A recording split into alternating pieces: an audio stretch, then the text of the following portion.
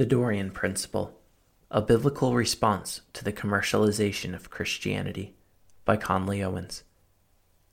Appendix A, Further Study. I wrote this little book to be an accessible version of a thesis I wrote for a Master of Divinity degree. If this book has fascinated you and you would like to dive deeper, I would recommend beginning with that thesis and consulting the bibliography. Every topic featured in this book appears in the thesis with extended detail and argument. Additionally, it covers some topics I have chosen not to address here.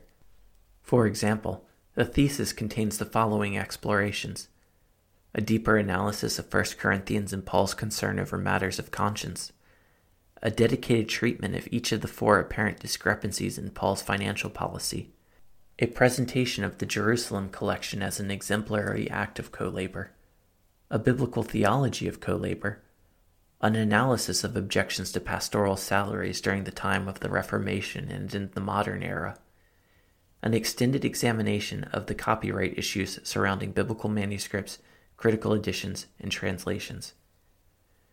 The thesis may be found at thedorianprinciple.org. End of Appendix A.